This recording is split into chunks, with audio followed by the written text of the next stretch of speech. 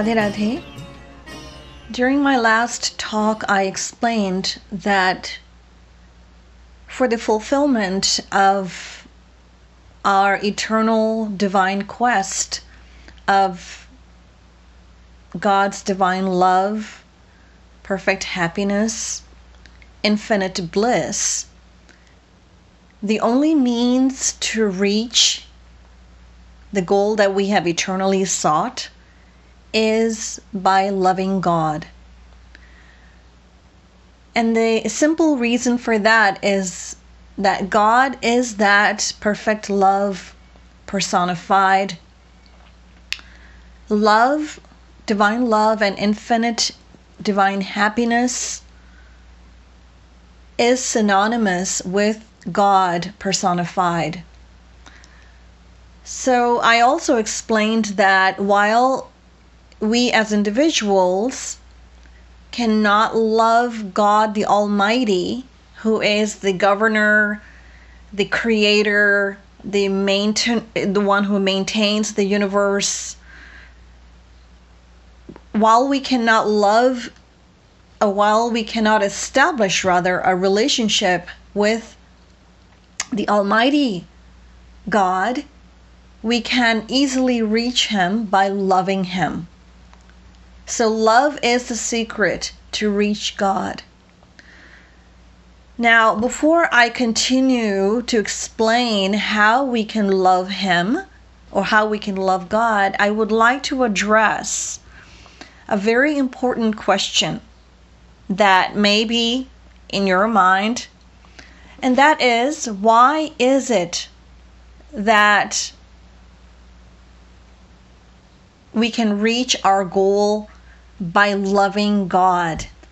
What is the reason? Yes, we understand that God is love. He is bliss personified. He is the embodiment of infinite divine love, divine happiness. All of that is good. But the question still probably lingers in our consciousness as to why.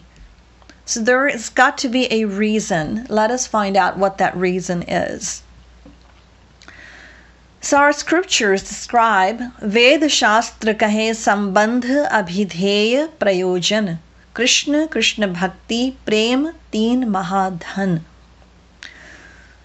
So in Sanskrit there is a word sambandha. And sambandha, sam is the prefix and bandha is the root. So this word sambandh in Sanskrit means eternal bond. Speaking of your mother, father, brother, brother-in-law, son-in-law, etc., all these people whom you call your relatives. Now think, can the word sambandhi, translated as relative or relation, be truly used for parents, spouse, and children? Also, let us decide whether or not this word can be used for God. Then we can make a decision. The closest relationship we have is with our parents. Mother is number 1, father is number 2. After the parents come the siblings. The wife is a very distant relative, where she's from, who her parents are. In the Hindu tradition, you circle the sacred fire 7 times and a female becomes your wife. We form all these relationships in the world because we have something to gain from these people. That is the first point we need to consider. The second point is there's no telling how long these relatives will be with us.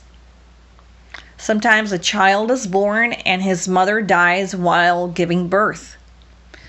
It happens thousands of times. We hear, we witness, We know about these situations that transpire. The child could not even understand his relationship with his mother, and the mother died. 10 days later, the father also died. So one thing is that the relationship with these people is so uncertain that there's no guarantee of even one single second. And even if your father, mother, brother, sister, and everyone else in your family remained alive for, let us say, 100 years, let's say no one in your family dies, even then, these people will remain related to you as long as selfish motives are fulfilled. Otherwise, brothers are known to kill each other. So one thing is that the life of these people is very temporary. And even if they all have long lives, what will happen when they all die? They will all go separately to where their actions will take them. In other words, their relationship comes to an end. Even when they were living, their relationship was based on fulfillment of selfish motives. The mother had pinned great hopes on her child from his early childhood, that her son will become very great, that he will serve her, that he will surpass even Shravan Kumar in obeying and serving his parents. The same son now speaks abusive words to his parents. Some fall down so low as to even slap their parents, but the unfortunate reality, the unfortunate thing is that these parents are still attached to the same child and consider them as their own. This is the greatest surprise of all. So the point here is, no one in the world can be our sambandhi or relative.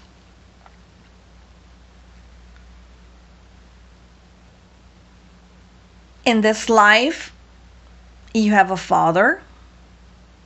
After death, you will have a new father in your next life. Then you will have a dog as your father, then perhaps a cat. We will have a father no matter which form we reincarnate into. We have had uncountable fathers, mothers, children, and siblings. As the scriptures again remind us, Katinam sutana lalita kativaneha vadhura bhunjihi kvanute kvanutascha vayam bhavasangah khalu pantha sangamah. So I haven't quite finished this topic. I will continue in the next episode. Shrimat Sadguru Sarkar Ki Jai, Shrimat Yugal Sarkar Ki Jai, Jai Jai Shri Radhe, Jai Jai Shri Radhe, Jai Jai Shri Radhe.